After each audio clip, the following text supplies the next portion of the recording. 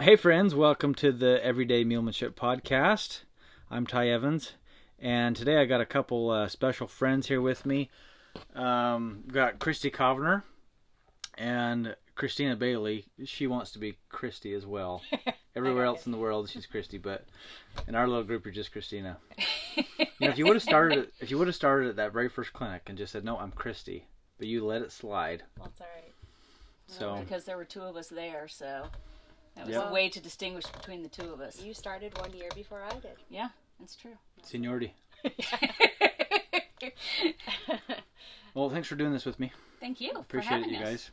guys. You guys are great friends.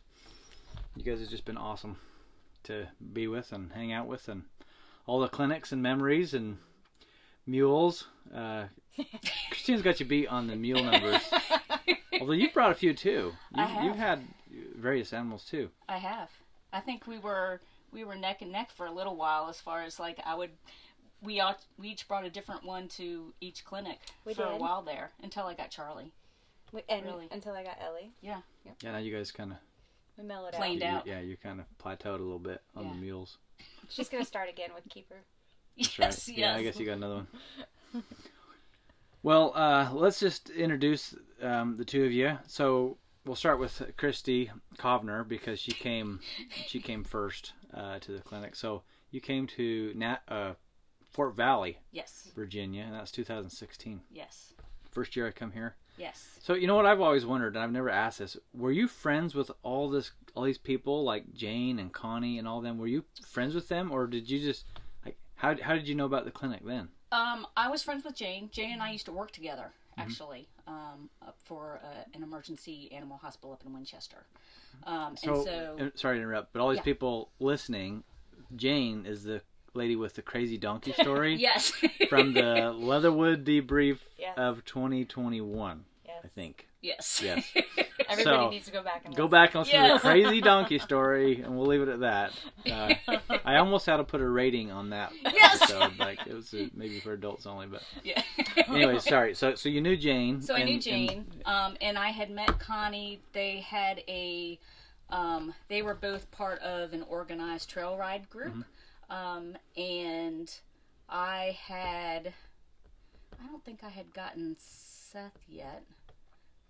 But anyway, Jane invited me on this ride with the trail ride group that they had been with, and Jane couldn't go, so she said, "Just show up, and the girl with the mule, she knows you're coming. Go up and say hi." And so I did, and that was Connie. Oh, cool. Yeah, and so I rode with Connie that day, and that's how I met her. Cool.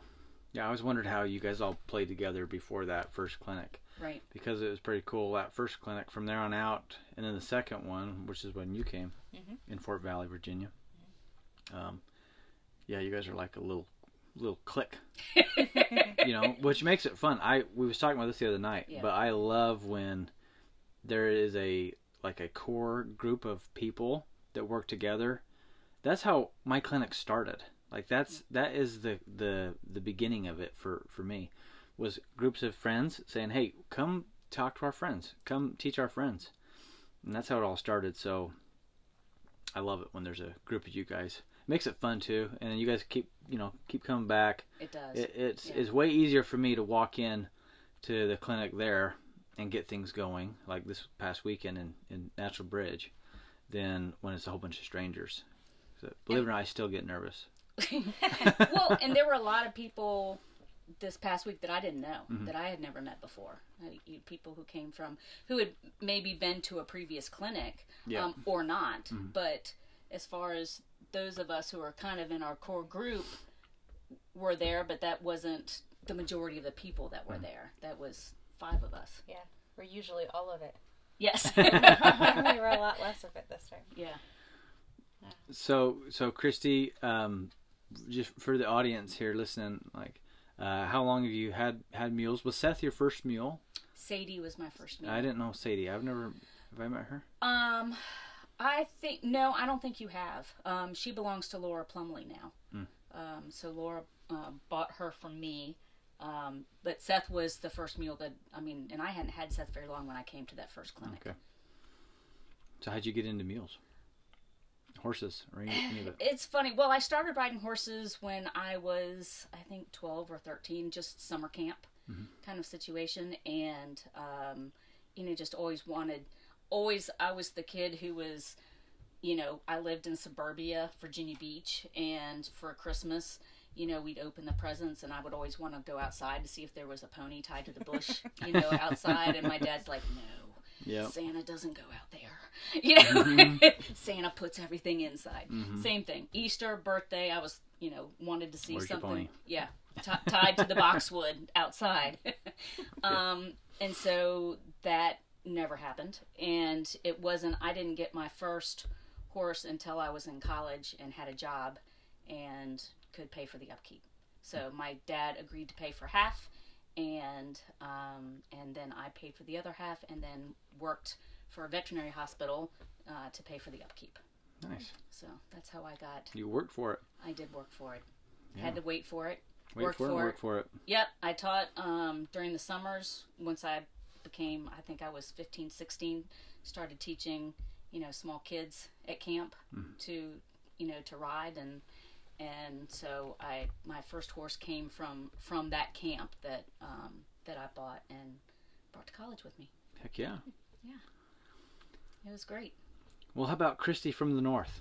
Christina. There's a new name for me. Yeah, we got the South Christy and the North Christy. By like 3 hours. Right. We give, I was teasing everybody yesterday in the clinic because, Christina's always coming south for all of you guys. It's but true. Nobody goes north. Nope. And we realize that, it's still just a grudge from the Civil War. Like, it's not, it hasn't gone away. Like, down here, they still have a problem, huh? Apparently. They don't come up to see me. I'm from Utah. Utah was like Switzerland during the Civil War, like just neutral back there. No, right. So. Well, now her daughter lives at my place, so so she has crossing lines. Yeah, she has a reason to come south even more. There you go. So, tell the audience about kind of how you got into horses and mules and all that. What was the first mule you brought to me? Earl, that's right.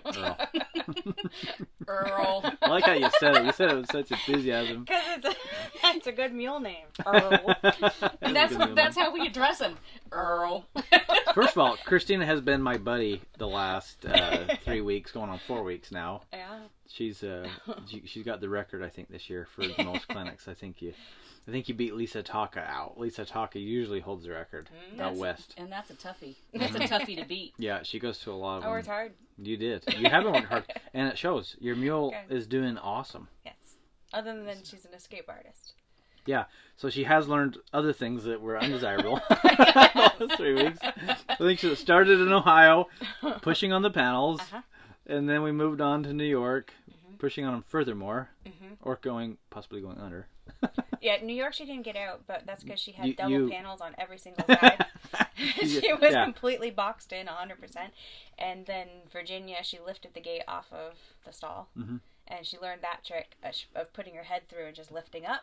So that's what she did here. She just put her head through, lifted up, collapsed all her panels, and off she went. Out to the grass she goes. She was happy. Yeah. Happy girl. Off to the grazing land. Yeah. Anyway, sorry, we got off track there. Tell us about your how'd you get in mules and horses and all that? So how I got into horses was my daughter, Autumn. Oh. When she was 2, that's all she wanted was a horse. She'd never touched a horse or seen a horse or had anything to do with a horse, but she saw pictures. She liked them. So she started saving, even at 2, she started saving her money to buy a horse. And I had an old friend that actually saved a horse for her. Wow. And she paid for the shipping of that horse back to Pennsylvania when she was 5. Wow. When she got to 5 and was able to do that, I thought she should probably touch a horse. So we went to day camp when she was 4, and she got to touch a horse and ride as a 4-year-old rides and whatever. And then when she got the horse at 5, I thought, well, I should probably touch a horse as well. She's about to have one. So of course I helped her set up, we found a place that we could self-care board, and she had to help. She had to do the work with me. When we went over, it was all self-care. So it was a guy who worked in Washington during the week, came home on the weekends. So during the week we took care of the animals, and on the weekend he took care of the animals when she was 5. And it just blossomed from there. But I never really rode until maybe 6 years ago. Really? Yeah. Wow. See, we didn't know this. I didn't know that either. No. See, Christina flies under the radar. She's always like, she comes to these clinics and she's so laid back, and she's like the quiet one, the low drama one. You've only had a little bit of drama at the clinics. In times Fort I Valley. try not to have drama is when I have slight drama. But nothing major. So, yeah, how did we not know that? Yeah, no. Yeah, I didn't realize that either. We went to, we've always had horses, but I didn't ride. Mm-hmm. I didn't really ride. So we went to Mexico, and we went on a horse ride, but Autumn and I rode mules. And I was like, can we please get one of these? But she hates their brays, and she was like, no, we can have a mule. And so anyway, I convinced her. There you go. And then I bought Earl. Earl. Yeah, it was my first mule, and Earl made me mad. So then we bought Minnie Pearl. And Minnie Pearl is awesome, and she's doing awesome. And she came to a clinic, but... Did Earl make you sing that Dixie Chick song? Yeah. Well, I had Earl and Minnie Pearl there for a little while. So, yeah, the Dixie Chick song. So, yeah, I really love when Autumn comes. Yeah, she'll be there next year. Yeah, she's so great. She's just she's got such a good mind on her, and you know, if she wanted to pursue, you know, anything in the equine business, she'd be successful. Yeah, no doubt. Just because she's got a good mind, good way about her. She's not afraid to get in there and get something done, but she's not aggressive. She stays flat too. That's good. There's no emotion about it. It's just it is what it is. Yep, I like it. She just doesn't care. Right. We like that. Swayze's motto. That's right. We just don't care. I care too much. So how did you? Well, you kind of told me how the clinic deal came about. How I got there. But remind me. I bought Earl from Laura Riggins, who was just at the last clinic. That's right. And I posted just on Facebook groups, whatever. I got my first mule, yay! And somebody said you ought to go to a Ty Evans clinic or you ought to go to a Ty Evans clinic. So I didn't know who you were, and I looked you up. This was 2017, and you were coming in like 2 months to Virginia. And then Laura said, "Hey, my friend Connie runs that, and you should talk to Connie." So I reached out to Connie, and it all goes back to Connie for both of us, I guess. Yeah. Reached out to Connie and got a hold of her, and I was like, "Hey, I'm coming," and I didn't know anybody or anyone at the time, and kind of mingled my way in to meet these guys. Yeah. Well, I would have Connie on, but she is too shy. She's sitting out there. She's probably sitting out there by herself, because she'd rather be by herself out there than in here talking. It's true. But Very true. yeah, big thanks to Connie for inviting me. Yeah, she says, "You want to come to Virginia?" I'm like, "Where's Virginia?" I don't even know. I think it's back east somewhere. How far away is that? Yeah, it was far. Yeah. It was really far, because the year we came to Virginia, the first time, I think we had come from, I'm pretty sure it was like Wisconsin or something. Like we had a major, like it was a big detour. It was not just a simple little thing. When you didn't really do other East Coast things. No. Yeah, Virginia was the very first East Coast deal ever. Well, that was my very first ever, like, go away with that was my first ever of anything. Yeah. I didn't travel with my mules or horses or back in the good old tent days, your little trailer and your tent. I didn't have a tent. You didn't have a tent? No, I thought had you that homemade trailer thing. Had my glamper. Maybe I thought it was a tent. It leaked like a tent. It leaked like a tent. Yeah. I wasn't sure how much I was going to actually do this, so I bought something cheap that would work. Yeah. And I didn't have a payment on it, and now I do it a lot, so I have a payment on it. Yeah. Well, you know, my favorite thing about both of you is how hard you work. Like, I really appreciate that. Like, you just work. And like Christina, you come into some of the last couple clinics. You have been like the example for people. Like, I hope they're watching Christina like hustle her butt, because she's working for it. I did my homework every day too. You did your homework too. And double dipped. Yeah. So, and usually I tell the double dippers, I say, you don't have to, you know, that's your out. You don't have to. No, you do didn't the say that until my 3rd week of clinics. I will tell you. he held that in his pocket. She needs to work. Don't tell her. I need her to be the example, so therefore I will not tell her. I was not going to be the one that I didn't do my homework. Oh yeah. Even though it was a double dipper. So, well, there is a correlation. You guys, you two know me well by now, and I'm always keeping track of weird things, right? I'm always just keeping track of stuff. and I pay attention. The people that do their homework or don't. And when I ask, how'd homework go? I look out there and I know exactly who did it and who didn't. I didn't even have to ask, really. I can see it by the outcome, right. by the way their mule handles. Mm-hmm. But for sure, the people that don't do their homework have the most problems. Every week. It's just continuous. So if you're listening, hint. Right? Do your homework. Because it drives me crazy how, I don't know why somebody would come pay the money and come take the time off work, get somebody to watch their dog and their farm and their husband and everything else, their wife, whatever they got going. They leave all that behind and they come and they don't want to like put effort into it. I just don't get it. Yeah, and gosh, the first year that you came to Fort Valley, that was like a 6-hour day for us because it was just one. Oh yeah, we didn't do 2 classes there. It was just it was just a general mulemanship, like you know, because we didn't have the numbers to even do 2 classes. You know, it wasn't even, you know, wasn't even a thought. Right. So we did one all the way through. Yes. And sometimes it was 6, sometimes it was more, sometimes, you know, whatever. Yeah, and I mean, we still came out at night and to work on the things that we needed to work on so that we didn't make the same mistakes the next day. I think the way I used to do that was I would start everybody from the beginning. Like all of us, we did the groundwork day 1 primarily. Yep. And day 2, we'd get to riding. Day 3, it'd be riding. You know, it wasn't you know, organized like it is now, near as much.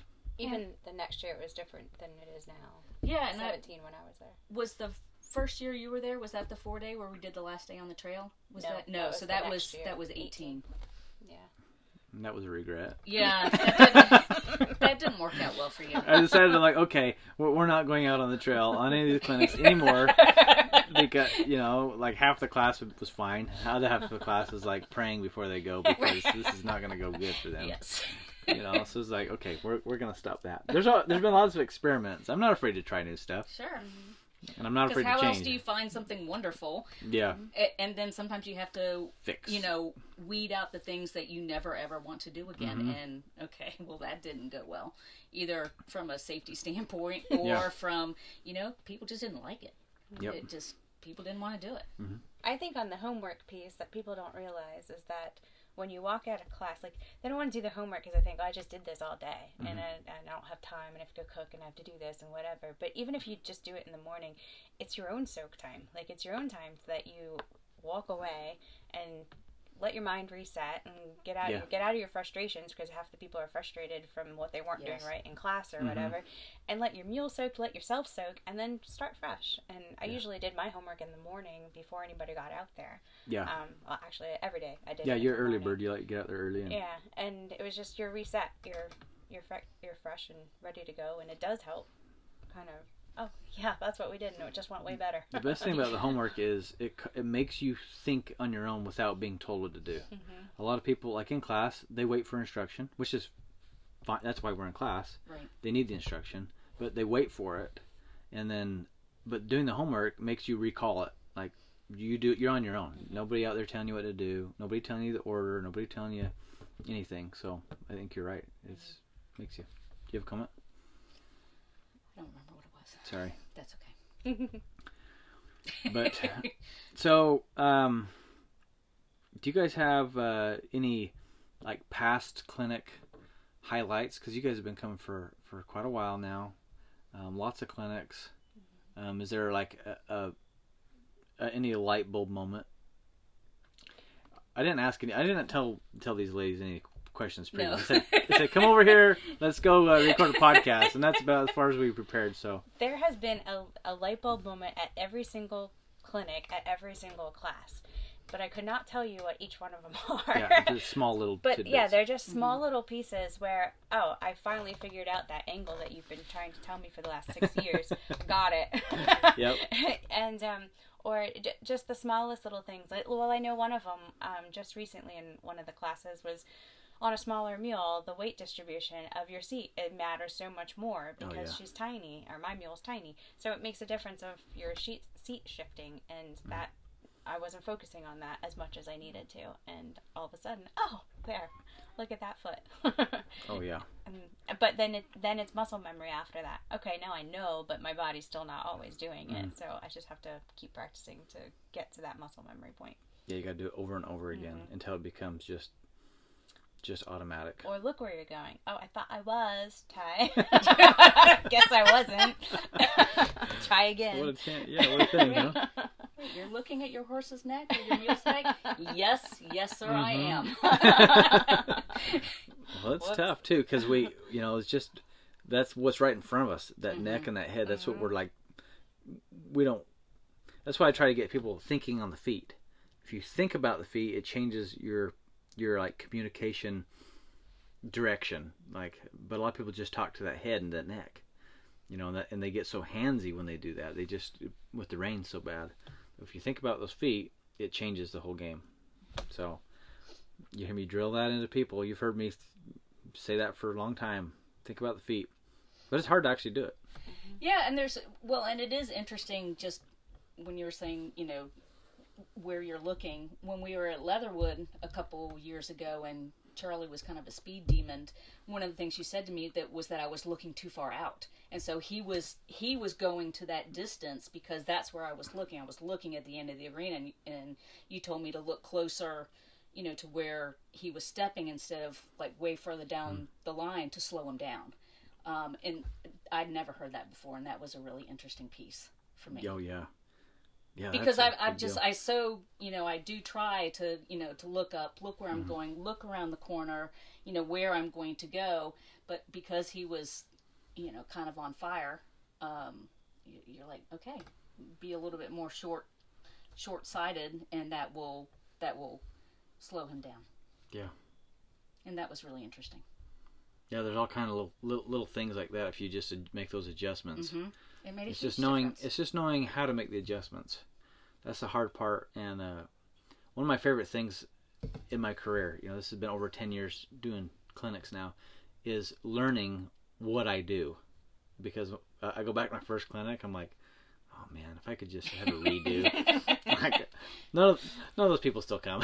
But, I'm like, what was I even teaching back then? Right. What was I even telling them?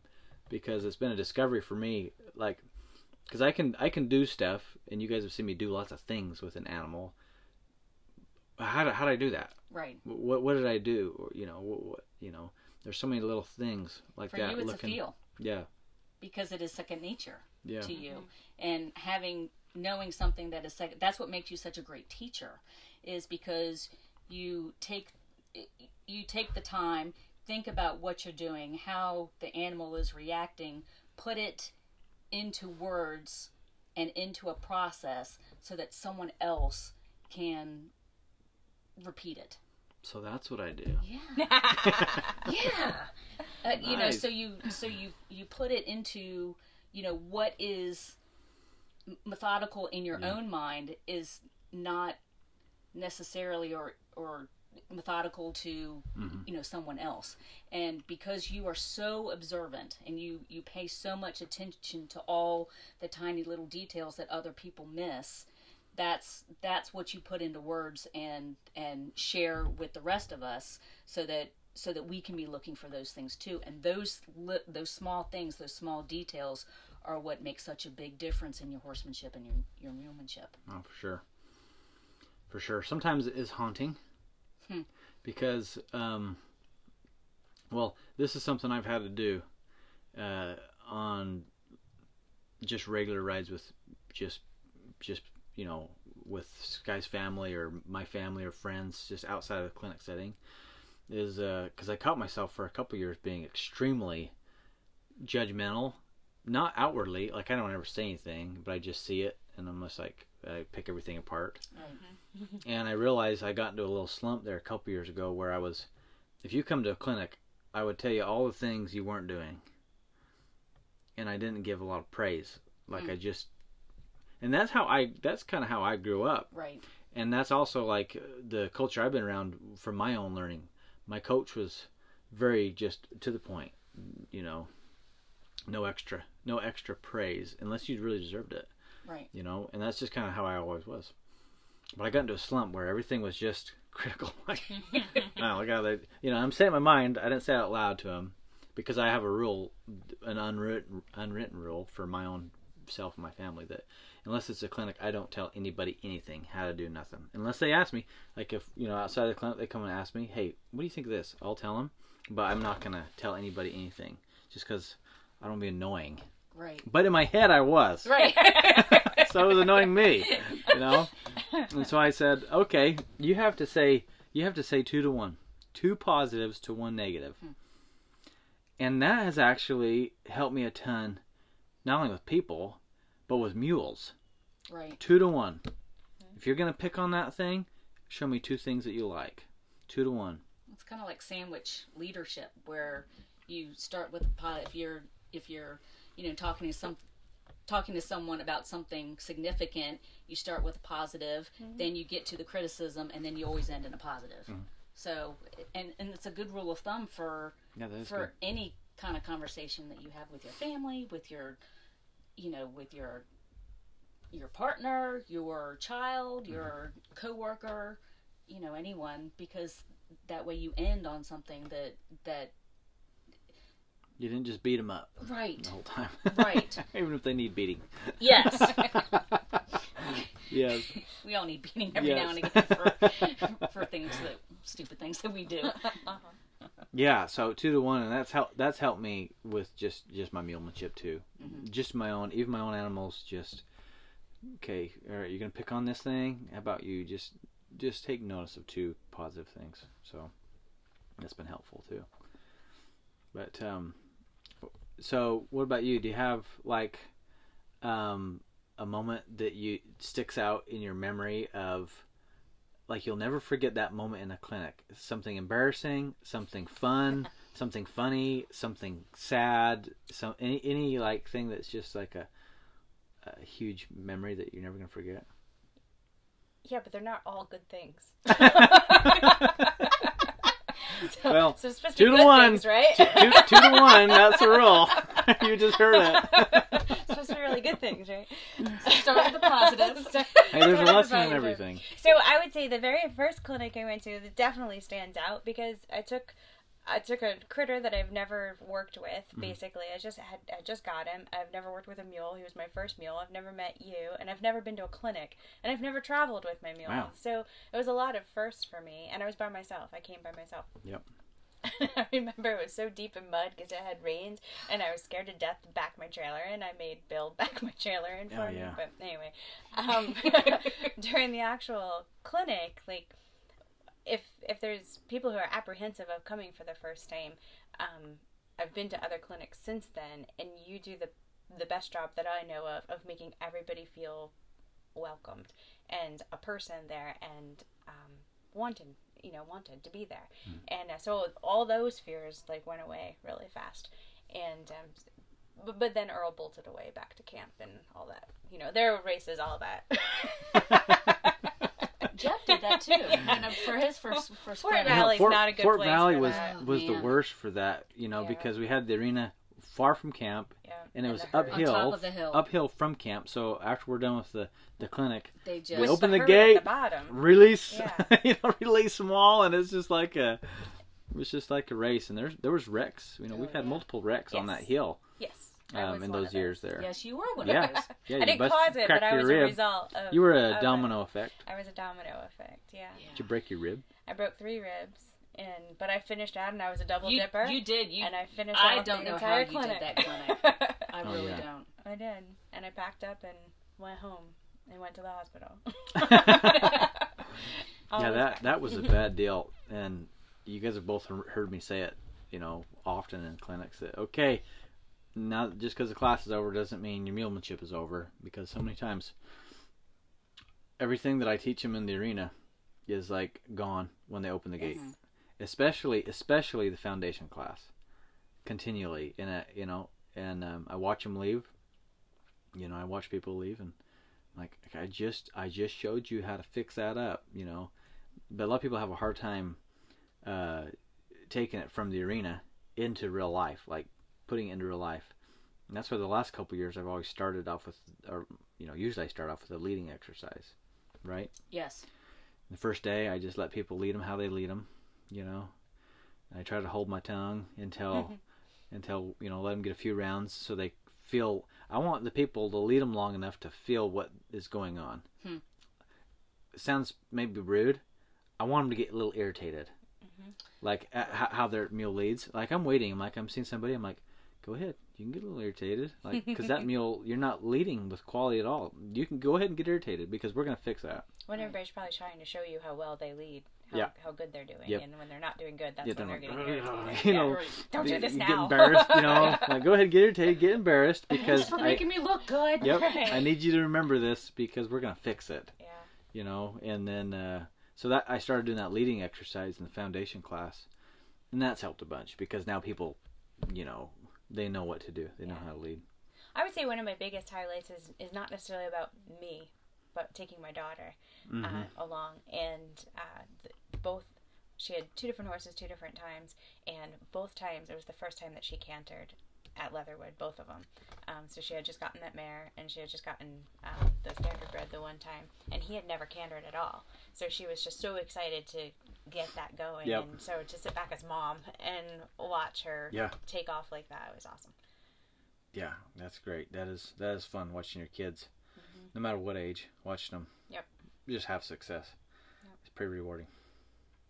What about you, Christy? You got a highlight that is just like memorable? It can be positive, it can be negative, it can be anything in between. Funny. No, 2 positive, 1. Yeah, 2 to 1. Any just. I know I'm springing these questions on you guys. There's no prep for you to think about these things beforehand. So, I think the second mule that I came with was a huge challenge to Fort Valley, and that was Jeb. And he wanted that gate. He really wanted that gate, and he was going to go through anyone, any spectator, anybody to get to that gate.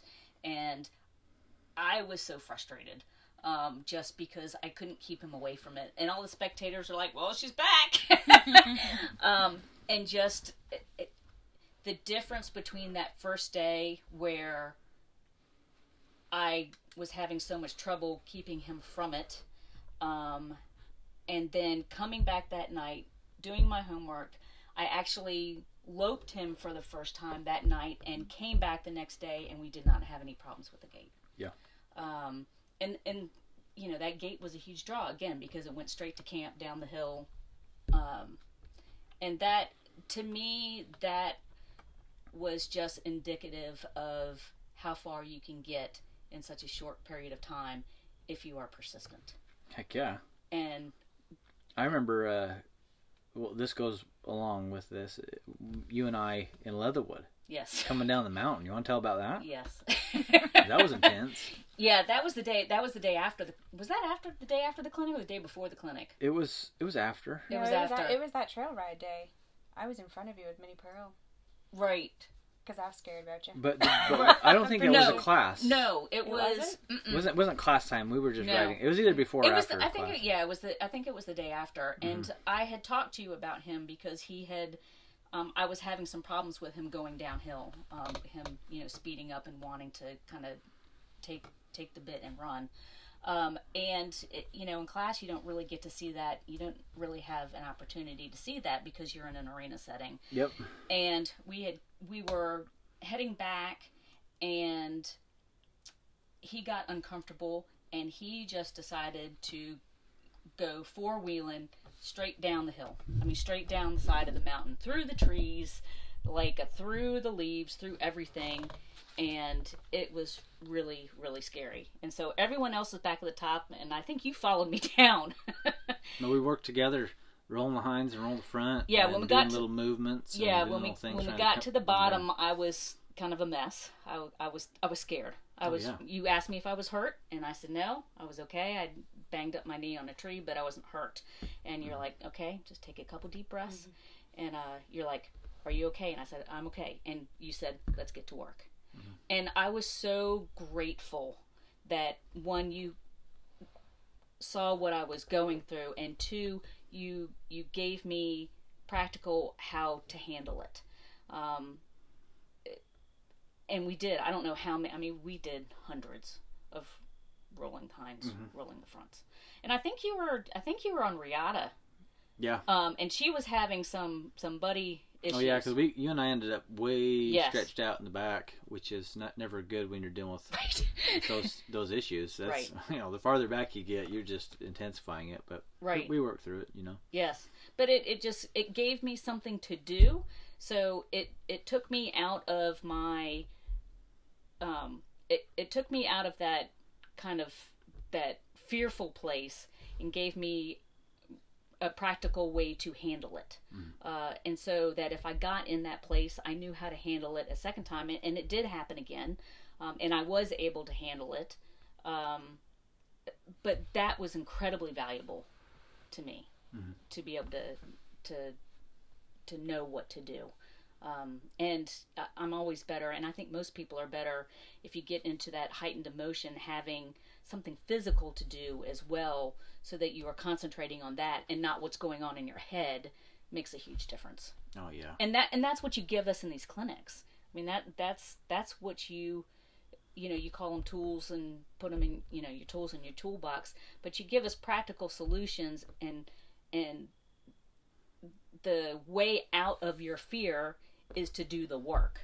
And so that you're not in your head, you have something practical to do in front of you that's going to smooth all of that out and put you in a better place mentally in the long run. If you listen to enough podcasts and enough videos and come to enough clinics, when you're trail riding, you can't be in your own head because Ty's in your head. Right. And I've told him this so many times. Yes. I'm like going along and Ty would say. Right. And I don't always listen, and then I would get in trouble or whatever. But when I listen, it goes pretty good. Yes. Yeah. Yep. You guys are saying all the right things. I'm going to pay you well at the end. Perfect. No. Perfect. But it's true. Yeah, so true. It is true. Because you need to have, when you've got a problem that you think is, super, super high. You can keep talking. Okay. I'll get this real quick. Okay. So if you have a problem that you think is just monumental and overwhelming, until you've got small, little bite-sized pieces of how to handle it, then you just don't know what to do. It's very scary. It's overwhelming. And unless you have something that you can physically do to get to a better place, you just don't. It's difficult and scary. Yeah. It was just recently that I was riding, and Ellie was worried about, I told you this story, Ellie was worried about all these little sticks that I was... Oh, yeah, not Ellie, my mule, not Ty's daughter, my mule, Ellie. Full name, Eleanor. Yes. And she was worried about sticks that I was popping off branches as I was going down the trail. And I was thinking Ty would say, you need to fix that up, because the little spooks will end up into a big spook. It's not really anything bad right now, but eventually it will be. And I remember you saying a million times, you go by each rock and they just kind of glance at it 6 times, and on the 7th one they blow up and you wonder why. Well, you didn't fix it up on the first 6. So as I'm flipping off these little branches, I'm thinking, I didn't fix it up, I didn't fix it up, I didn't fix it up. Just to test this thing out. Right. I dropped my cell phone then by accident, and she lit up on me because it was a bigger quote-unquote branch that fell, and yep, I didn't fix it up. Listen to Ty. So, I really enjoy hanging out with you two because, and the rest of our friends here, this little group, because you guys have seen me at highs and lows in clinics. Like, Christina, you've seen me get drugged the last 3 weeks. Yes. Multiple times. At every clinic. You see why I exercise and work on my shoulders so much. Right. Yeah, yesterday was a good one. Yeah. Yesterday was probably the longest I've actually, skied. Yes. That was a long ski trip there. It was almost half the arena. I was like, wow, we're going. Yeah, right. It was a good third of the arena. Keep your knees bent, squat down, because if you don't, you're toast. Yeah. I'm pretty sure it was Ohio or New York. You were on your butt in one of them. Yeah. I came down yesterday. I mean, you got up. I came down yesterday for a second. Yep. Same thing. Second. Yeah. I don't sit up so much. I took a bad roll in July. Right. That mule was a big old draft mule. It spooked.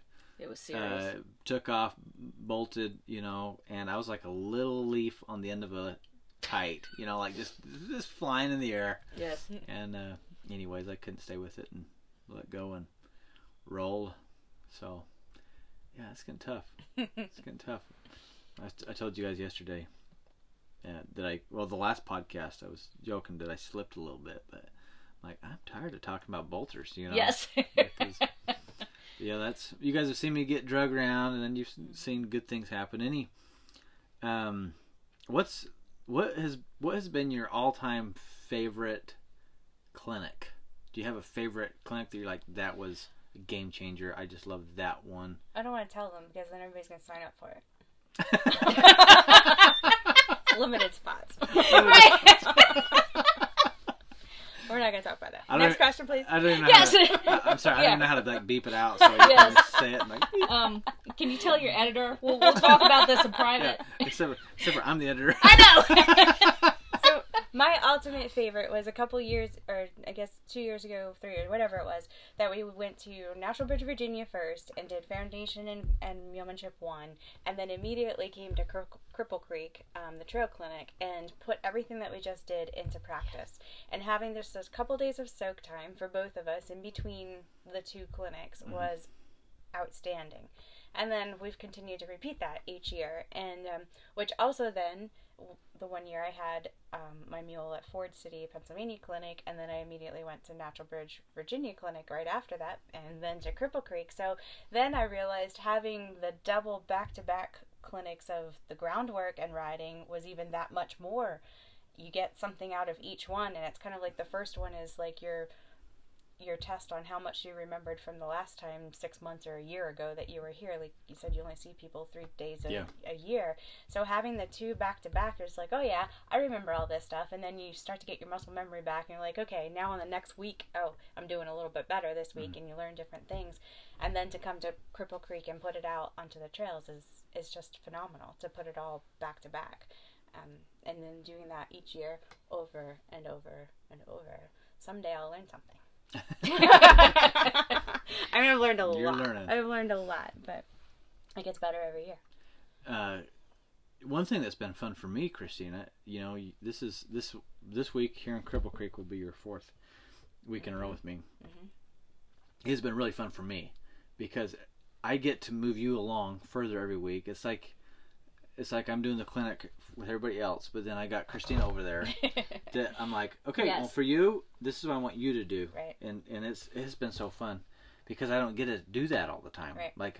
Like usually I give you a few little sets of skills and then, okay, well, you're on your own and I'll see you next year. And then I come back and it's just, whatever you did. Yeah. But this has been fun to say, okay, oh, look, this week I need you to do this a little bit more. And I don't think people in general realize how valuable it is if you can afford to go to multiple clinics in a row like that. Because you think, I was just there. Like you kind of talked about somebody one time did Mulemanship 1 and thought, I'm done with that. Now go to Mulemanship 2. Yeah, you graduated. I have done Foundation 3 weeks in a row now with a mule that's really good at it. She's really good at it. She's my demo mule. Right. But she's always learning something different. And actually it was this clinic that I just realized that, roll the hinds, roll the fronts on the ground. I'm at the total wrong angle when I'm rolling the fronts. And then I finally did a better angle. I'm like, oh wow, that looked really nice. She's on her haunches like she's supposed to be. She was baby stepping her way through and she's doing it fine. And compared to most people in the class, she's looking great. But she wasn't doing it as good as she could have been because of my own angles. And she got over on those hawks so nice yesterday. Oh, yeah. That was cool. I was probably more, I don't know if I was more excited than you, but I was like, yeah, that's how we do it. That's how we do it. I couldn't lose focus on what I was doing either, and I did right at the end because I was excited too, and I was like, well, that's what it's supposed to look like, everybody. Everybody take a quick look. That's how it's supposed to go. Right. Yeah, she did awesome. Yeah. Well, it's been nice having Ellie with us the last couple weeks because I've flown in everywhere. Right. And so when I've given up on my demo meal, I'm like, Christina, bring me Ellie, or Christina, show me how it's done. It's been really nice.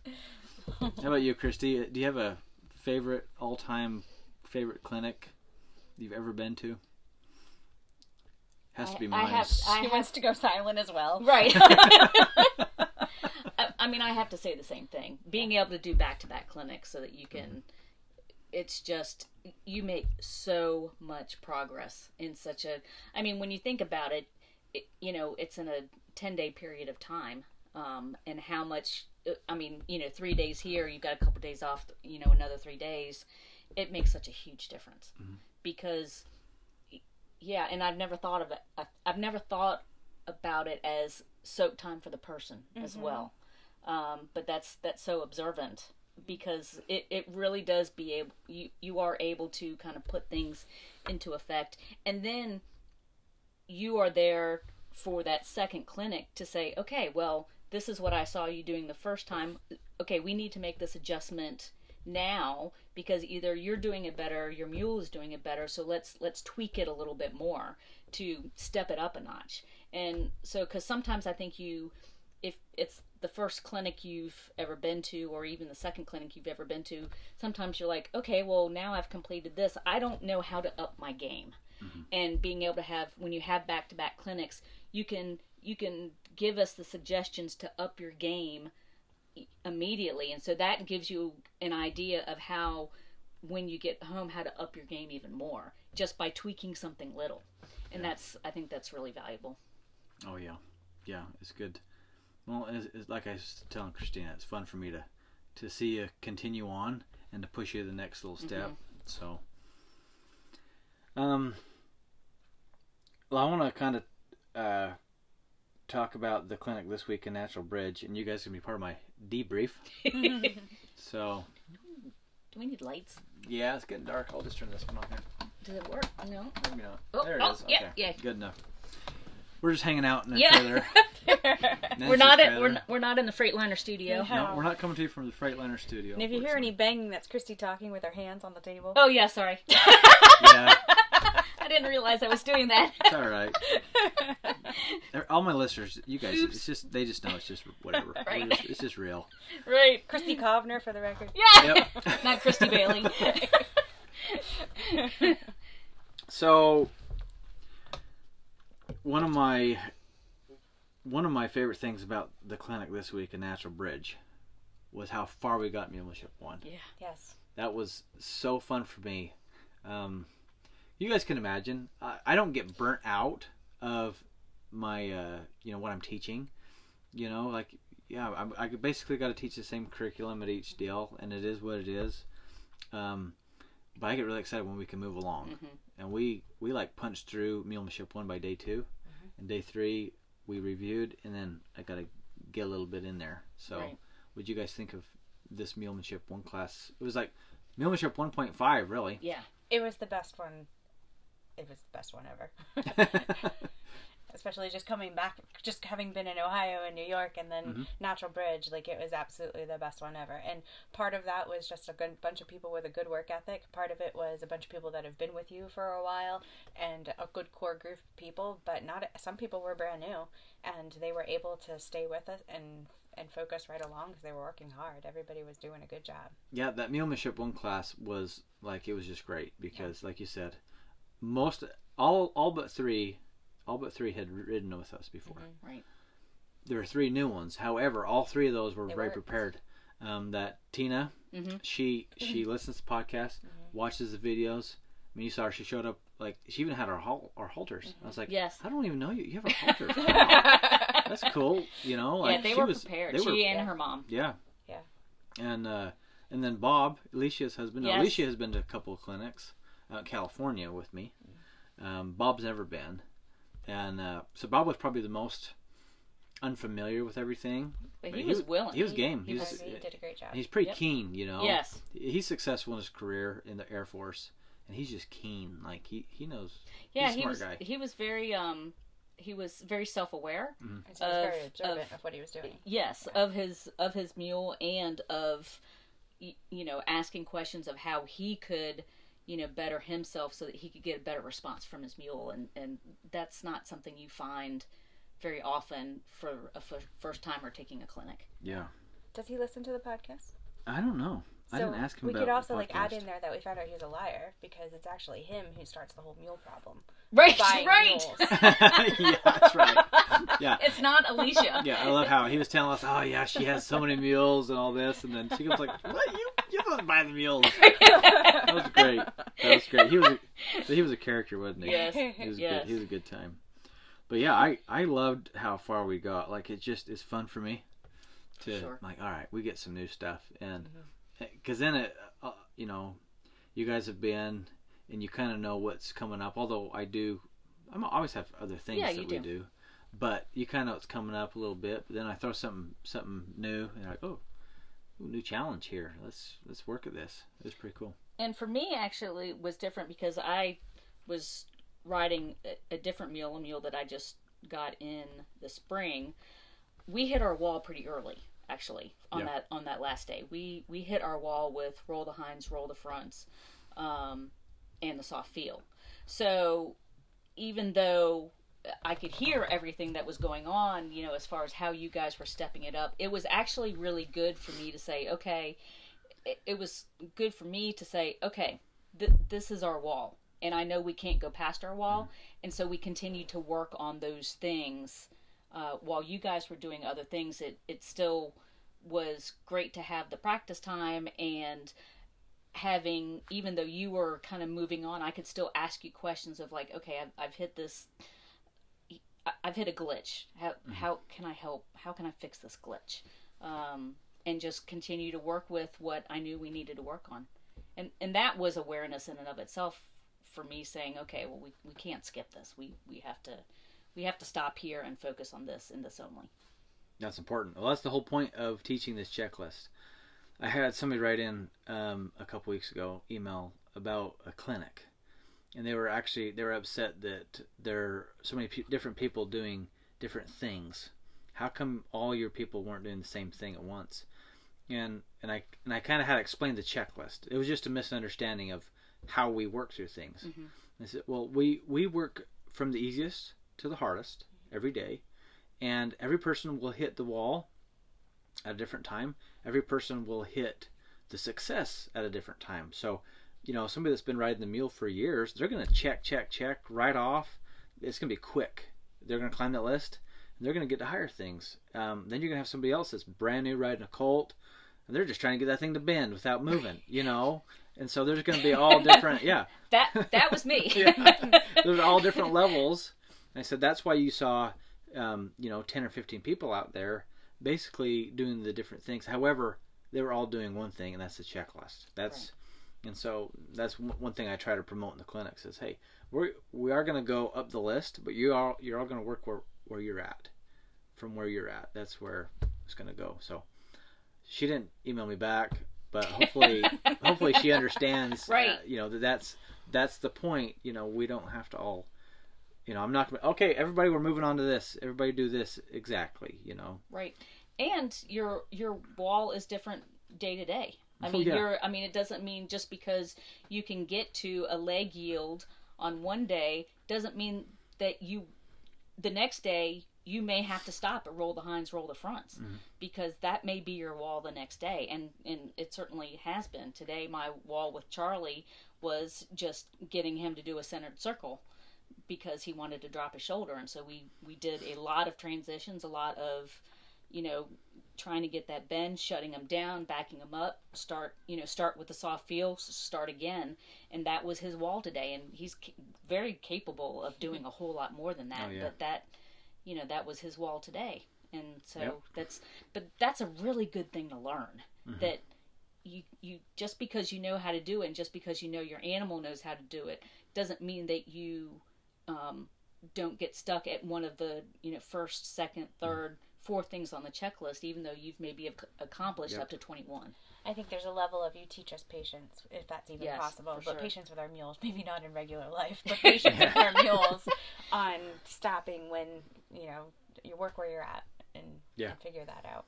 Yeah, I like how you said not regular life. Because you both know me outside of clinics too. I'm not a patient person. I'm really not. I'm not either. With the mules, I am very patient, and I've told people the reason I'm so patient is because I want to get there faster. Because I know if I'm not patient with the mules, it's going to take me longer. Therefore, I'm impatient, which makes me patient with the mules, so that I don't take so long. Well, and you get so much more frustrated if you're moving up too fast or moving beyond.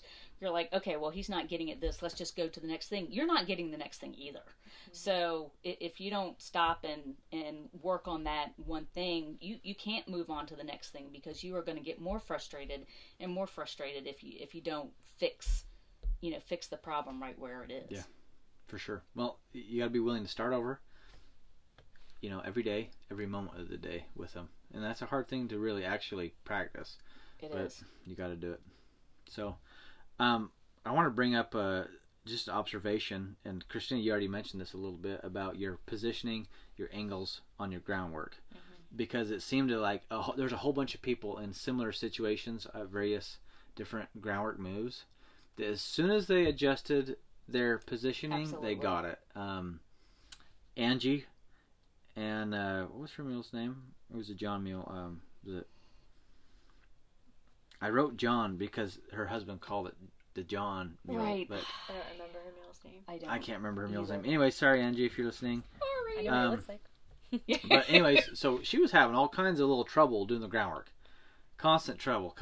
And as finally, as soon as she dialed herself in, that mule just clicked.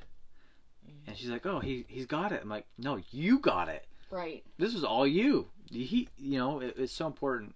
And another person that I really enjoyed this week was Shannon. Yes. Yeah, very much so. She was just great. I loved how happy she was. And my favorite thing, she just kept saying it over and over. It works. Yes. Like her high pitch. It works. She just has this cute little voice, and she cute little mule. Yeah. And oh my, Hazel. Yep, Hazel. Yep. Yes, and she was super cute, and it just she smile on the she whole would time. just get excited because it's so hard for people to walk forward, and well, you've all been there. Yes, we've all been there, and to really realize, hey, no, you walk forward and drive. Like, that's so critical. And as soon as people finally like get control of their feet and go forward, right. It comes together. So Sometimes there's a bunch of people. It takes that first clinic just to get some coordination, or first two clinics, or I was gonna say, but I mean, you may learn it the first, like right. you can see it the first clinic. You have to go home, you have to practice it. But even, I mean, I think. Like, I was having problems of, like,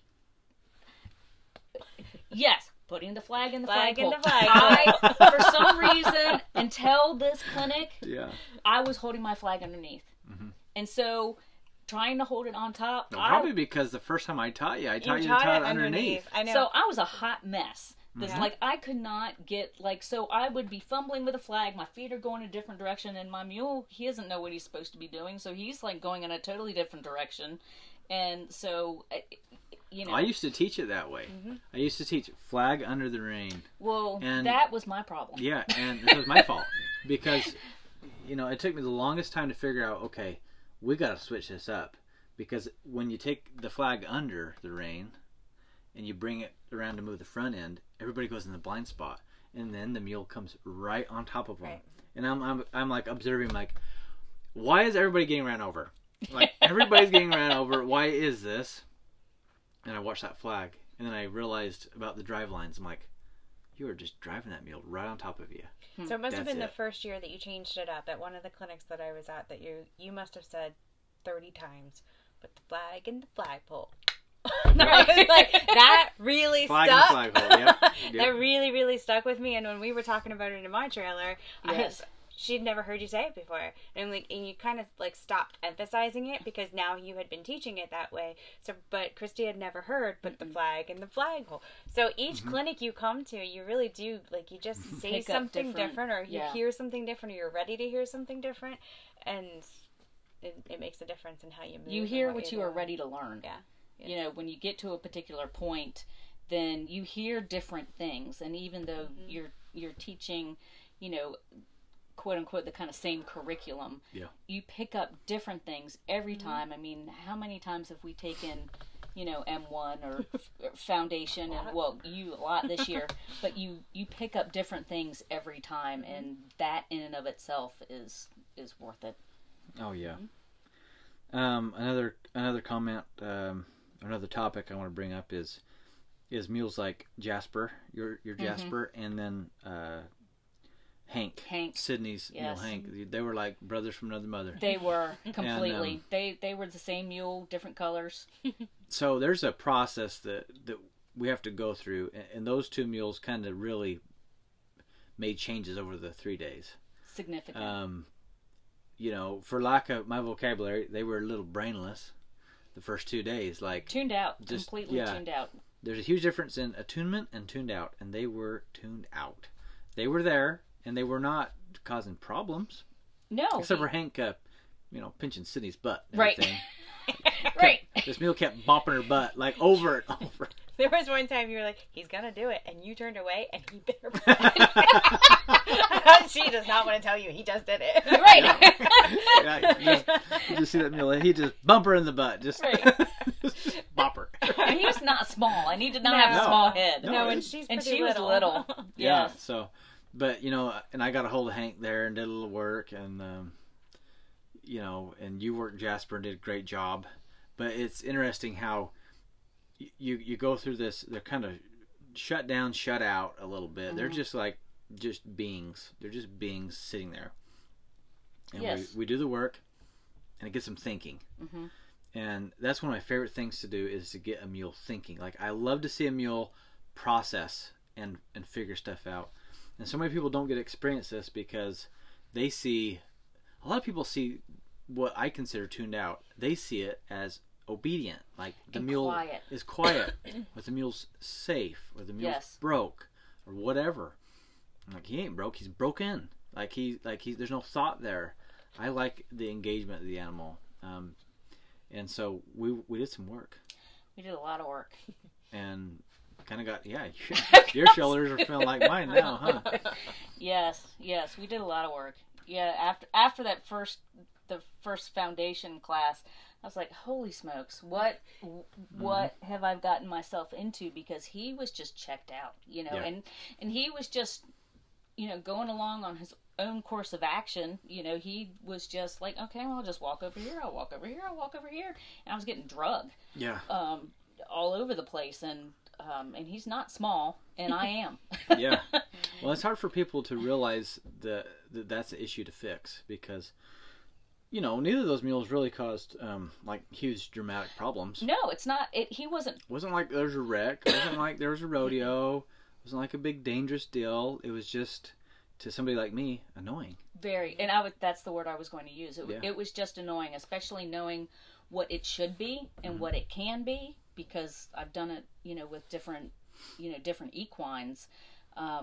You know, the point from here to there seemed extra long this weekend, but even today I was doing some groundwork out here, and he's so much more engaged, and he is a little bit overreactive to the flag today, but I think that's okay, because at least he's paying attention versus not paying attention at all, and no matter what you did, he was just doing his own thing. So he may be overreacting now, but at least he's thinking about it. And then that will dial itself down once the more we do it, the less reactive he'll get, but retain what he's supposed to with the exercise. Oh, sure. Well, when you crack that egg open, it's going to make a mess until you get it like cooked up and scrambled again. You know, it goes through that. I've seen it a million times where we're tuned out. Okay, now we go do some work, and they kind of liven up a little bit. Mm-hmm. And you know, I've seen a lot of mules kind of get a little spooky. Like all of a sudden they're woke up and they're like, whoa, and and then that's kind of what I consider like the baseline to now start building back up from. Right. But something about this, you know, these tuned out mules that I want to tell people, like on the podcast, is it's really hard to know what we're talking about right here until you've experienced what a mule that is tuned into you is like. Yes. If you've never experienced a mule that is truly, or horse, that is truly with you, it's hard to know what we're saying right now. They're like, well, my mule's just fine. Like, right. We just poked down the trail, and there's no problems. Like, I understand that. And if that's your base minimum, good for you. But I'm looking for something the next level. I like the relationship with the mule. I can say that with my horses that I've brought in the past, that I'm fine. And my horse at home, I'm fine with him being whatever he's going to be, as long as he's basically safe for my husband to ride. But Ellie, my mule, has definitely shown me like times that she's really with me.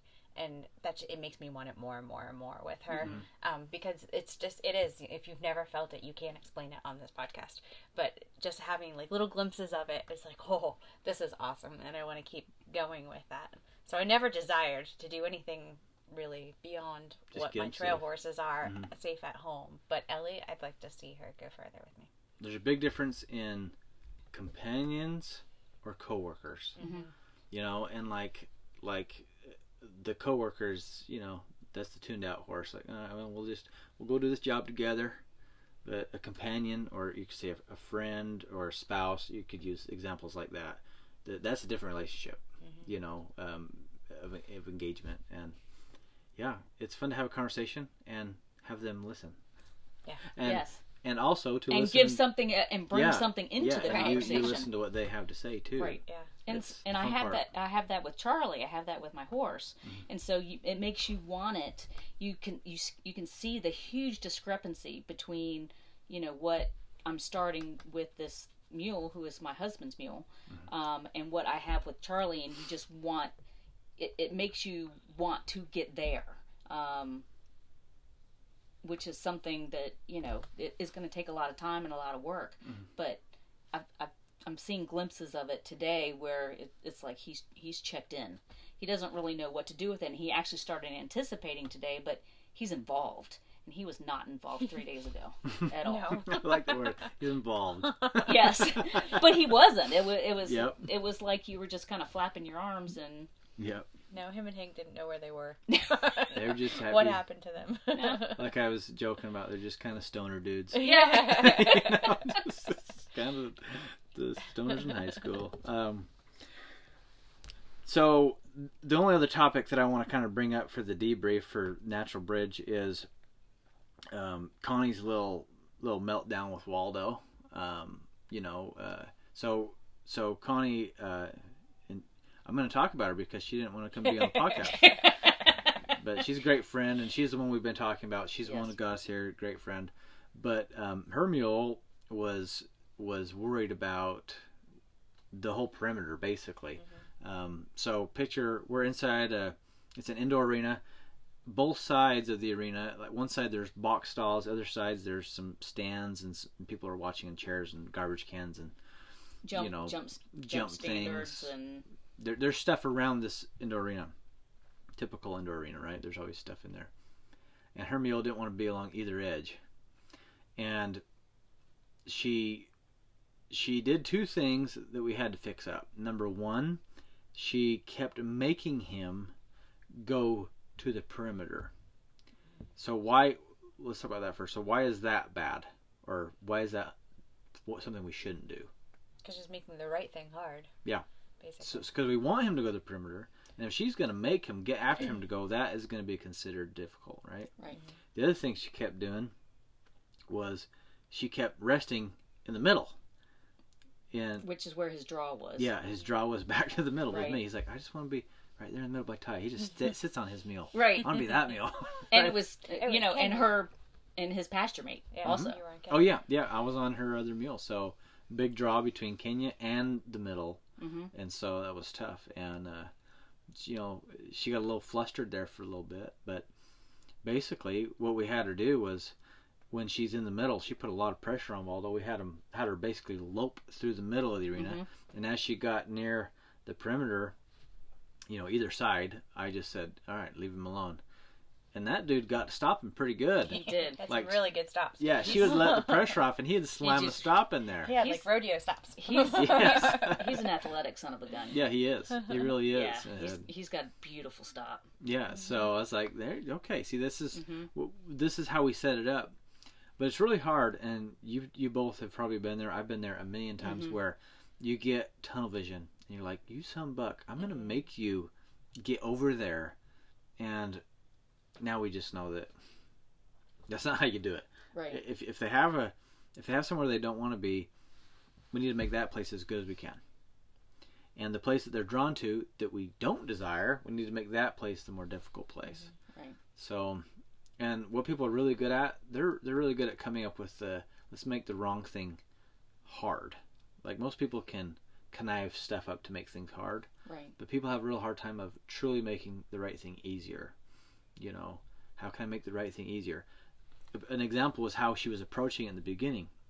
Because she's saying, if you stay here, you know, I'm just going to kick you while I'm here. You know, she's hustling, making him go. And she was being good about letting off. She was being good about letting off the pressure as he went forward. But it was too much pressure. It was still just considered too hard. The whole thing was too much pressure. Okay, well, let's just go put pressure on somewhere else. Right. And so this whole area becomes the draw. So, anyways, It was neat to watch Waldo sorting it out, though. Mm-hmm. Connie was sorting it out for herself, but Waldo was also sorting out, what is she wanting from me? Yeah. And he slowly got closer and closer. Mm-hmm. Yeah, I like watching his brain. He's active. Yeah. He's like, what do you want, woman? Like, right. I'm trying. What's going on here? And they worked it out. Do you guys have any other highlights that you'd like to share from the clinic, either class, foundation, or mulemanship? I really enjoyed riding with Betsy. Yeah. Yes. And her working with her horse and the story of her horse is really cool. But yeah, she was just fun to watch work and watch ride. Betsy works hard. Yes. Mm-hmm. So Betsy, she's been to a couple of my clinics. She's a retired Border Patrol agent. Got some wicked wild stories. Yes. That lady was in the Wild West down there. Like, it's still tough and rough down there. And so she's got some wild stories. She gets this, the BLM uses Mustangs. So the BLM will go adopt Mustangs, go through the training program, and they use Mustangs on the border to patrol. And so when she retired, she was able to take this Mustang with her. Yep. And who was her partner for 4 years. Yeah, they worked together. They chased the bad dudes together, you know. And it's a pretty cool story. Long story short, she basically had to follow a protocol of training while she was down there, and also her own education. She didn't know as much as she knows now, and so what her goal is totally restart this horse. And one of the big problems she's had was the horse had a lot of mouth damage.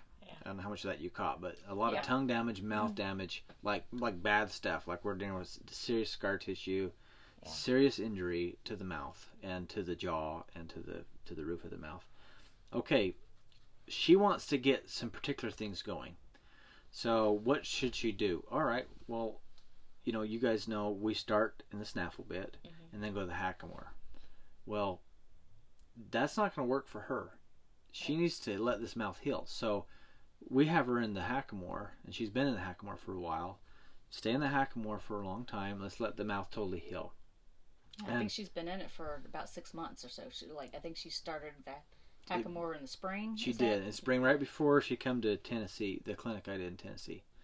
And so basically the instruction was keep him in the hackamore, and then start to introduce the snaffle bit slowly.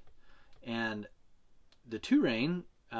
You guys know what a two-rein is, but for a lot of people listening, the traditional two-rein is a hackamore and a bridle bit, like a shank bit, a stiff bit.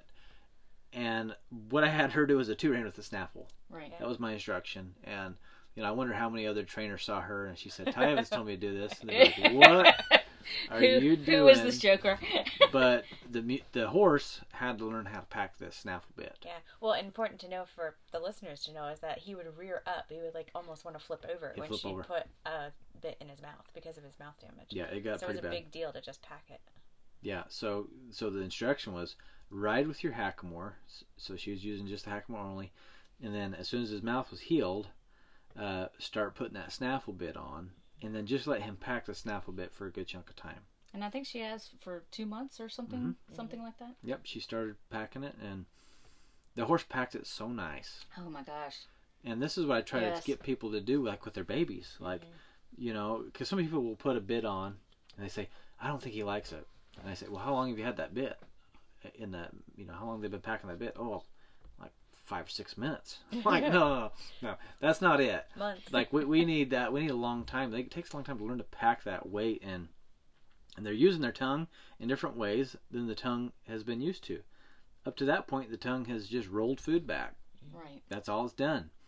Now you're trying to use that muscle. That's just a giant muscle in there to hold up some metal. and moving metal, you know, and so it's a big deal. But yeah, she did a great job, and then she went to the reins, and she's a tough lady. You saw, right? Oh, and yeah. at the end, she's like, "Can I have a hug?" Yes. Yeah, I'll give you a hug. You know, she was so excited Yeah. that she actually used reins with the snaffle, and he did everything she asked. There was no drama. There was no.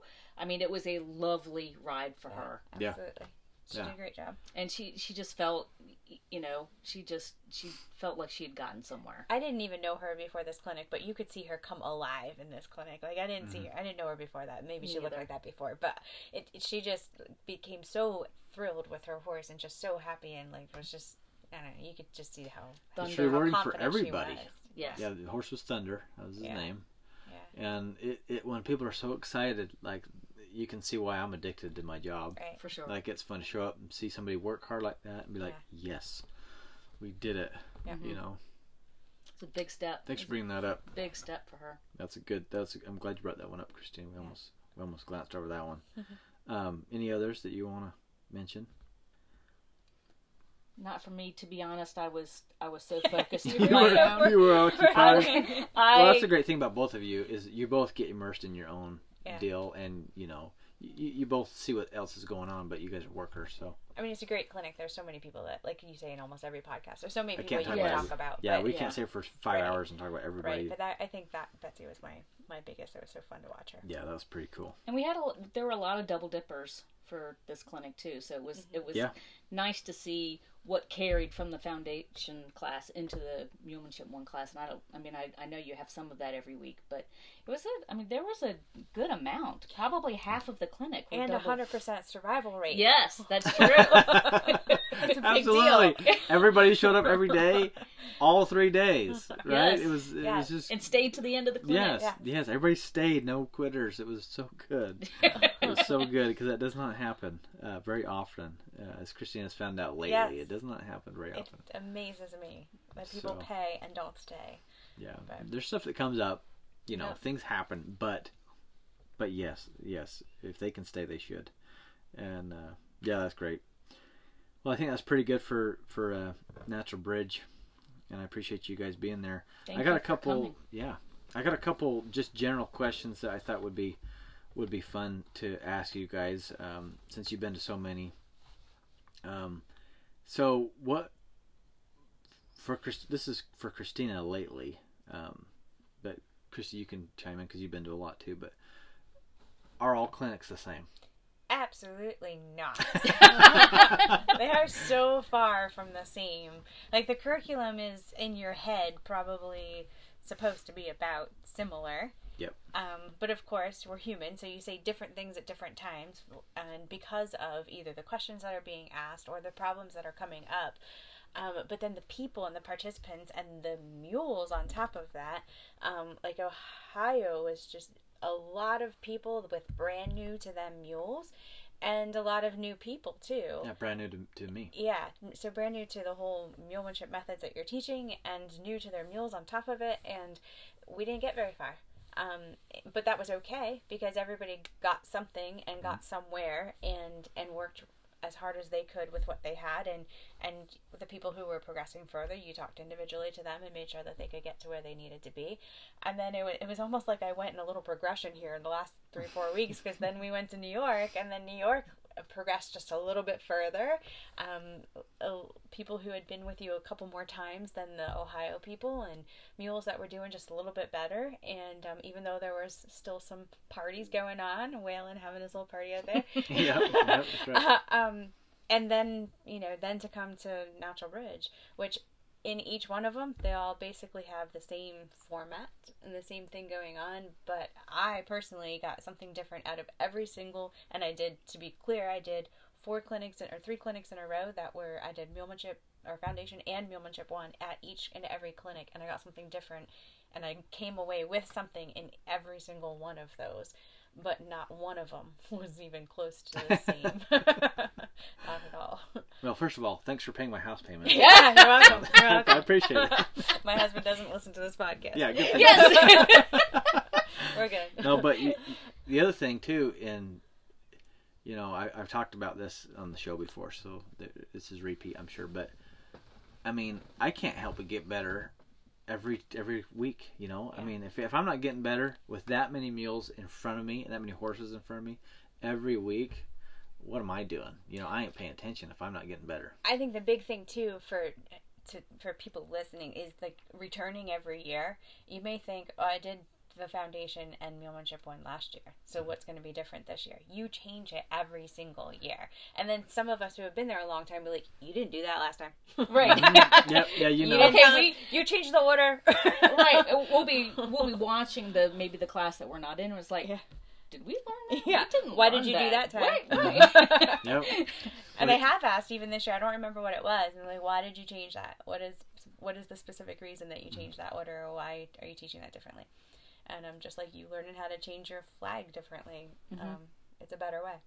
So you are constantly changing your ways and learning yourself, which is then passed on every year. So it keeps us coming back. I always look at, what did people have the hardest time with? So which exercise? Okay, we got hung up on that for a long time. Why? How can I say it better?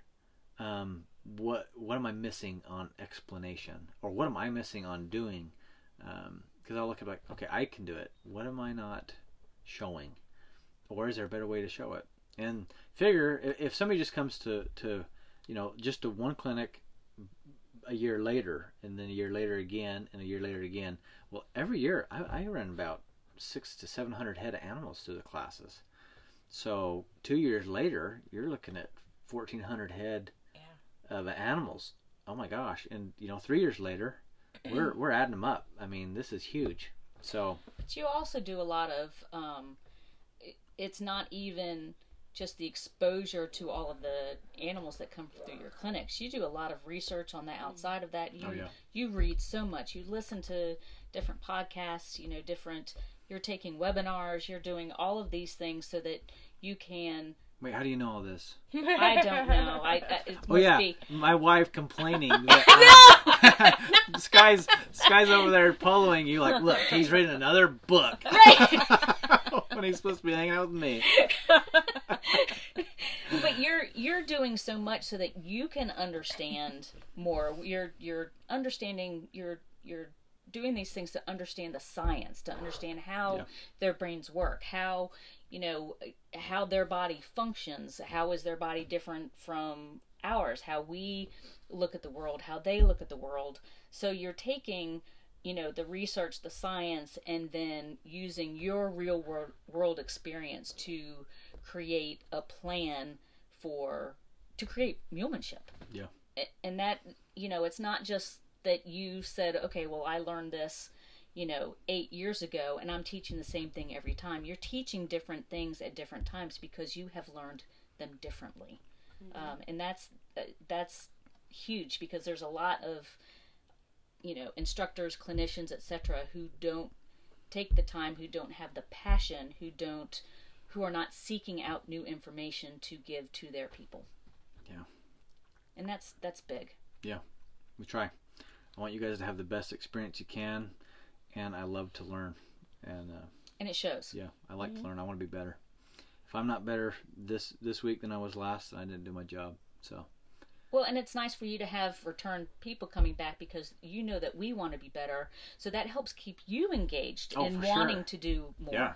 I would think you would burn out if you're just constantly reteaching the same exact thing year after year after year without learning more yourself and without people returning. It's just like the same problem every week. Mm-hmm. For sure. What you're doing. Christina's come back. I gotta show her something new. I gotta do something new for this woman. She's here again. She's here again.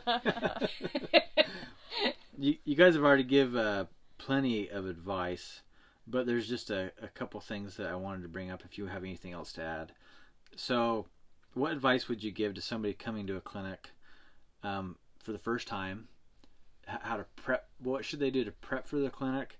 And somebody that's maybe a little scared or nervous of a clinic setting, because I do get emails like that. Mm-hmm. I would love to come to a clinic, but there's no way I could be out there. But they don't really even know how I teach because they've never been to a clinic, so they don't know how they're going to feel. What would you guys say to them for advice on how to prep for first time? I would say I have a friend right now, I've told you about her, Angela, that she loves your podcast, but she's never seen you, she's never come here, she's never done any of this. She has her first mule, and I told her just start watching the videos, start listening to the podcast, and she has worked her way through 168 episodes, whatever she's gotten through in the last couple months. And she subscribed to your video library. She started, she'd ask me a question, and I'm like, just go to this video, and she'd find the videos. And she can speak your language. She's never met you, and she talks about like, soak time, and I have to stop and think.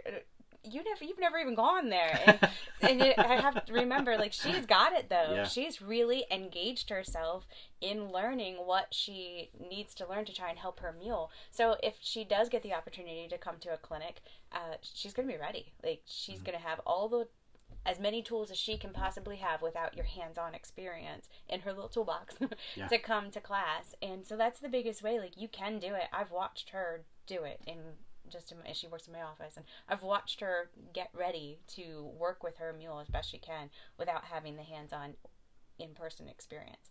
And then when you get the courage to come, I mean, it can take some courage because you don't know how your mule's going to act. Sure. You don't know what's going to happen, but that's where I say, like, just go, because it's so welcoming. The people are so welcoming. Every host is so welcoming, and I've gotten to be with a whole bunch of different hosts, and everyone's different, but they're all so welcoming. That doesn't change from place to place that you go. It's all a close knit group of people at the end of the clinic that just makes you feel good about where you're being, and it gives you a path of where to go. And I think that I've heard from multiple people that say, well, you know, I don't want to go to a clinic because my mule is so bad, or my horse is doing this or doing that. And it's like, but that's why you need to go. And so they're worried that they are going to look bad because they're having problems, or maybe that they don't feel that they have taken enough time, or you know, they don't know what to do, and they don't want to be embarrassed, or they're afraid. And that is the time for those things to happen. I mean, you want those problems to come out in the clinic so that you can help them. And so it's, you know, if you're worried that about whatever your big item is, you want it to happen at the clinic. You absolutely want to happen at the clinic, because that's where you're going to get the help to fix it, and that's going to give you the confidence to move forward. I'm going to say this, but I also did this. So I'm calling myself out. But just seeing the multiple clinics over the last couple of weeks, there's so many people who have come with, and you ask, how long have you had this mule? Oh, I just got him 2 weeks ago. How long have you had this mule? 2 months, 4 months. But they waited for the clinic to come and try to do anything with them. And it would have been really awesome for those people to try and do a few things at home to see what they needed to work on, or how they were going to react, or just so they had more questions, instead of, this is the first time I saddled up and rode, or this is the first time I've asked him to lead or move or trailer, or any of those things, because it also hinders the rest of the class of being able to move forward if you don't have any idea of what your mule is going to do. So I say that in the same breath of, well, that's how I bought my mule. Was handed her to me the night before the clinic started, and go to work with her. So I didn't do anything with her prior to, and that's how I came the very first time. So there's always going to be those people, but if you have the opportunity, like, just check out some videos, just check out a few things, and look and do something with your animal before you just walk into the clinic the very first day. That's great advice. And there's a lot of stuff out there. We got this podcast that they're listening to right now, hopefully, and then, you know, YouTube and social media and articles and all kinds of stuff out there. So try to do a lot to help people. Any last thoughts from either of you about anything? I love the most recent, I think I heard it off of a podcast, is advice from Swayze. Because probably one of my biggest things is getting out of my own head, from either different critters I've ridden, or different fears of my own, or different accidents of my own, and we all have that. And the older we get, the less we bounce, and the more we break, and or the more it hurts if you didn't break. And it's just Swayze saying, "I'm not brave. I just don't care. Yep. And I'm really actually trying to embrace that more and more. I'm like, I don't have to be brave. It's not about being brave. It's about having all the right tools and then just not caring about what's going to happen because I've got the right tools. You did what you could. Right. That's it. Yep. Exactly. So that is probably my biggest takeaway from everything and advice. Just great. That's good. Don't care. That's good. I think my biggest advice if you're coming to a clinic for the first time is to ask your questions. Ask your questions. No question is too stupid. You know, somebody's probably got the same question as you do. The more questions that are asked in the clinic, the better the clinic is going to be. For sure. So that makes, and you're coming to a clinic because you have questions. And I mean, that's the reason that you're there is because either you don't know how to do something or you want to learn how to do something better or you're scared about something. You've got some fear, choose to be vulnerable and lay it out on the line because that's where you're going to get the help so that you can proceed. And those are the best clinics where you've got someone who is new to all of this and are asking the questions because someone always comes up with something that maybe you thought about at one time and you're like, oh yeah, I would really like to hear what his take is on this. Or you've been in the same situation as someone else has been, or maybe it's something that you're like, you had forgotten and it's good to bring it back up so that you do put it in the forefront of your mind. And that's what makes the best clinics is the questions from the participants. Yeah, a question can take a clinic in all kinds of directions, all kinds of branches. The same tree, but you could have lots more branches. Right. And you experienced that like in New York. That's like one of the least questions. Yeah. So it was pretty quiet. When it comes to question time, my brain just goes like, whoa. Right. All the questions I had as I was going through things, well, they're just gone. Yeah. And but at the same token, I have learned every light bulb moment that you're asking me about has been when somebody asked a question. Even if it's a question I've already heard, and I've already heard answers to. It's just that's when, so it was just said a different way. You answered it a different way than you answered it the other time. Different words, same meaning. But and if you're asking questions as you're going along, I think that's really helpful versus trying to save them up for the end. Sure. And because you may not remember exactly what you wanted to ask. But also after you have been to, say the first day of the clinic, you go home, you think of, or wherever you are, if you're on site, wherever you're thinking about things, the next morning, ask the questions because chances are someone else has been thinking about the same thing. Absolutely. The quality of your questions is going to directly influence the quality of their experience. And it makes a huge difference for my own experience. The more questions that I ask, I get more out of the clinic. And that's why we're there. You always have good questions, though. Yeah, you do have good questions. Good questions. Well, I appreciate you guys doing this. Yeah. It's been fun. Thank you so much for having us. You guys are good talkers. I just let you go. But thanks for doing this so much. You guys are great friends. I mean, it's just been a blessing to know both of you, and I love when I see your names on the list come to a clinic. I'm like, this is gonna be good. This is gonna be good. We're grateful for you. Yes, absolutely. So you've made a huge difference in my life, and obviously all of my equine's life. But how you approach your life has helped me approach mine differently, and for that I'm grateful. So one last thing before we close out. You two are in my master class next year. Yes. It's gonna be fun. I'm excited. It's really fun. So I'm looking forward to that. So for folks that don't know, we're working for 40 weeks straight, and we're gonna do the whole Snaffle Bit checklist. So if things are going good, like by the end of that, the goal is like, okay, am I ready for the Hackamore? That's kind of what we're looking at. Hopefully, I will be in the 2 ring. Yeah, or whatever, or straight up in the bridle. Yeah, whatever stage you're on, Yeah. Yeah. So that's gonna be pretty dang fun. So I'm looking forward to doing that with both of you guys. Yes. Next year, that's gonna be awesome. Yes. We're looking forward to it. We are road trip worthy. Yep. Yeah, we're going all the way. Yes, we are. They're coming out. These two are coming out for rock crawling. We are. And then they're staying the whole next week for our master class gathering. Yes. Somebody asked about that today because I posted it on in the group that Ty Evans Mulemanship Masterclass Group. It's way too long of a name. I should have changed it. No, what is that? So it's 5 days, and we're gonna work in the arena at my house. We're gonna go out on the trail. That time of year, cows are coming off the mountain. We might work cattle. Might get cows at my place to just play with. Chase a rope and dummy. Have good food. Camp. Sit around the fire.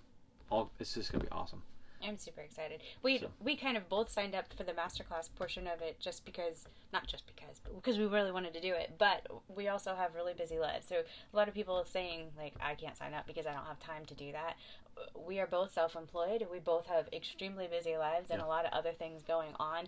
And we're actually using this as an accountability to do what we need to do with our animals. And I think we even we want to do. Right. And I think we even go to clinics halfway through the year so that we can continue to stay accountable to our animals and what we want to do, and partly why we go to swimming points on top of loving it. But the masterclass will keep us working because we are accountable to you. Yeah. On every week we get a little check-in, at least a message or a call every week, and then every month we'll have our own little private, one-on-one private virtual clinic. And you don't want to show up not having done your work. That's what you've been doing. So, anyways, that's going to be great. And our beasties will be fit for rock crawling. Yeah. Right. So that's going to be awesome. Yeah. You're going to love it. I'm excited. You see out the window here, it's just nothing like this at all.